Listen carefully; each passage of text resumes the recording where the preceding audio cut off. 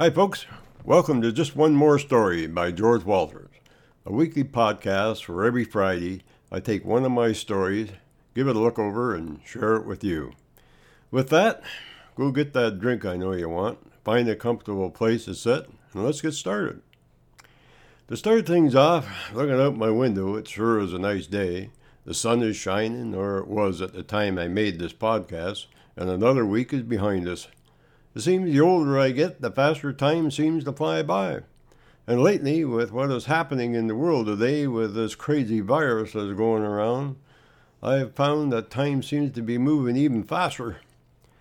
The other thing I found with this virus is that a lot of folks are starting to look to other ways of doing things, like making their own food instead of going out, making their own bread, fixing things around the home where before they hired someone to do it, or simple things as mowing their grass every week. Heck, I even heard that some are even cleaning their own homes and cutting their own hair. Can you imagine that? Anyways, the important thing is that folks are looking after themselves, I suppose, which is a good thing. And which brings me up to the story that I've lined up for you today. Actually, it's somewhat related to what I just said, as it explains how folks made out years ago without all the modern technology of today. Oh, and if you hear a bit of slapping throughout the story today, don't pay it any mind. This is just me swatting mosquitoes. I'm not sure whether my computer is generating them blood-sucking parasites or what, but there seems to be an abundance of them in the house these days. Anyways, I hope you enjoy being rich. I have never forgotten my days living on the dairy farm with Laura and Reg. They were the folks that adopted me and raised me for a spell. Later on, I went back to live with my dad and had some great times with him too, though. I wrote a lot of stories about my old dad, and in the coming weeks I will share a few with you. The early days of my life were special. It was a time when everything was possible. Roads and places were yet to be explored and taken, and life experiences were waiting for me to seek them out. I can still hear Laura saying, "George, every day is rewarding living on the farm. They are filled with things that will stay with you all the days of your life." You know, she was right too, as growing up on the farm was special, and I did learn about life, just that some ways were different than those that weren't raised on a farm. Some have said, "George, in the very early days, what did you have to be grateful for? As you sure didn't have any computers and televisions like today, nor did you have any movie theaters, places to eat out, cars or trucks to ride in, no tractors to do the work. Sure must have been something." I say, yep, it sure was. But to answer a few of your questions, we did have lots of things that held our interest. For one thing, when we were faced with nothing to do, which didn't happen that often with us young ones or older ones for that matter, we had imagination. We also had creative thinking to help us out when we were faced with hardships and things, which was taught to us by our elders through life experiences. You could say we learned to take pride in what we had and be content in what had been shared with us or given to us. We also had places that we learned things and seen things new, like the old hardware store in town. I should mention that we didn't get to town very often, but when we did, everything was looked at, examined, and re-examined. Nothing got past our venturing eyes, let me tell you, especially mine. Entering the store, the first place I headed for was the old Keg of Nails, which was a favorite spot of mine.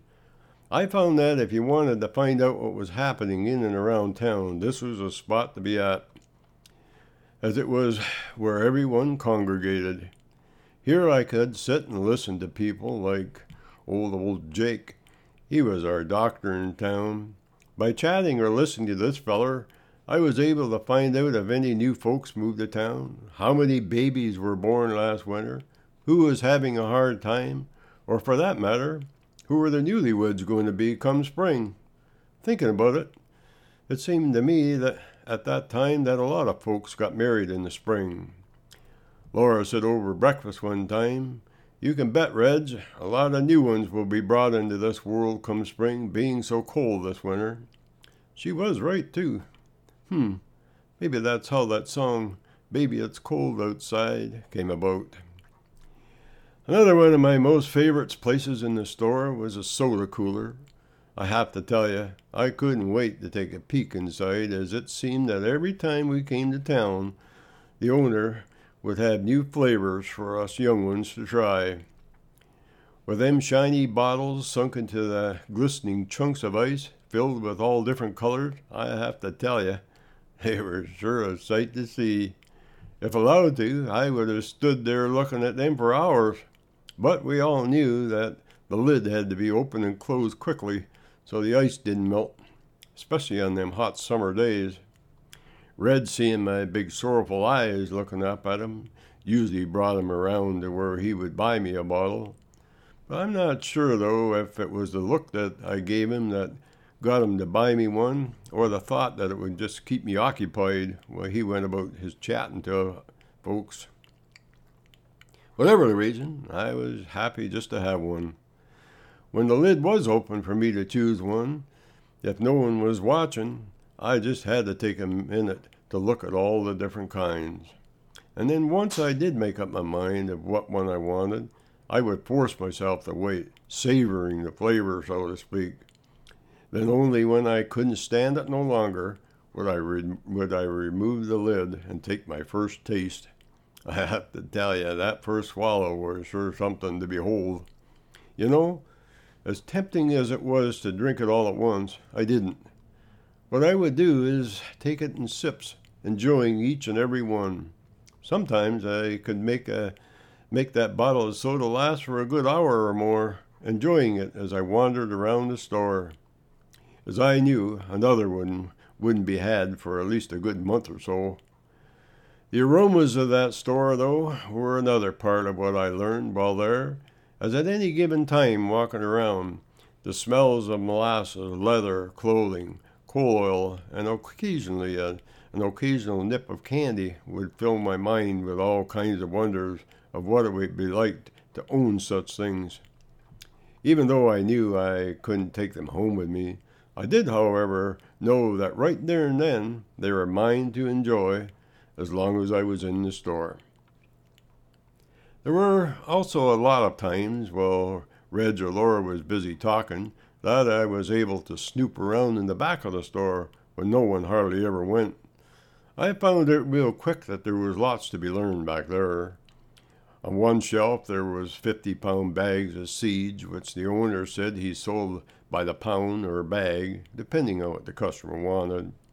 These bags weren't all made from just burlap, though, not by no means. Some, like the flour bags I found, were made out of some really nice cotton, with a variety of patterns and colors thrown in to boot. I have to say that a lot of women, including Laura, never let them go to waste once they were empty. Laura said it was like getting a gift after the fact. For a good number of years, until they stopped making them, Laura made a lot of nice quilts and things out of them. Today, I'm sure they'd be worth a fortune.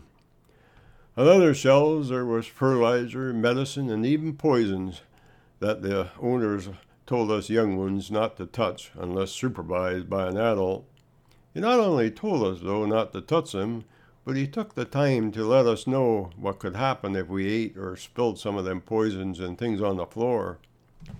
After learning what could happen, I have to tell you, I always kept my distance. Once I finished looking around, my soda bottle would be given back to the owner, as in doing so I usually got a couple candy sticks for the empty. Hardly anything went to waste back then. Heading home after a day in town was nice too, as I got to tell Laura and Reg all about the neat things I had seen and what I had learned about the goings-on in town. It seemed that one trip to town would keep us all talking around the kitchen table for a good month. Yes, there were times that our hard work and good fortunes failed us, but no matter what occurred, be it good or bad, it seemed that something good always came out of it. You could say we had everything that anyone ever could want, everything but money. Finally, I overheard Reg telling Laura one day about my young friend Jamie that lived up the road a ways. It was regarding a bit of trouble he had on his way home from town. What took place went something like this. Jamie was returning home from the market with a crate of chickens his father had entrusted to him, when all of a sudden the box fell and broke open. The chickens scurried off in every direction. Jamie, though, being the kind of boy he was, walked all over the darn countryside, catching the wayward birds, returning them to the repaired crate. Hoping he had found them all, he reluctantly returned home, expecting the worst. "Pa, the chickens got loose," the boy confessed sadly. "But I managed to find 12 of them." "Well, you did real good, son," his father said. "You left with only 7. That's it for today, folks. But before I go, I would like to mention that all my stories are also available in books. We have 7 books to choose from, and each book has over 50 short stories. The titles of the books are One More Story, Moments in Time, Paths We Choose, Time's Changin', Keep Turning Pages, Join Me in the Garden, and Nature's Gateway to Health. All of our books are available on Amazon.ca or Amazon.com, in ebooks or paperback. If you would like more information regarding my books or podcasts, you can email me at any time at stories@keepingnotes.com. I'll say that one more time, stories@keepingnotes.com. I'll get back to you. You can also listen to my podcasts on Google Play Music, TuneIn, Stitcher, Radio Public, Pocket Cast, Castbox, The Walters Post, and Google Home. Just say, "Hey Google, play Just One More Story" by George Walters. And if you enjoy my podcasts, share them with others or tell a friend. In doing so, it will help me make more podcasts for all to enjoy. And finally, I would like to thank you all for listening. And don't forget to tune in every Friday for a new episode of Just One More Story by George Walters.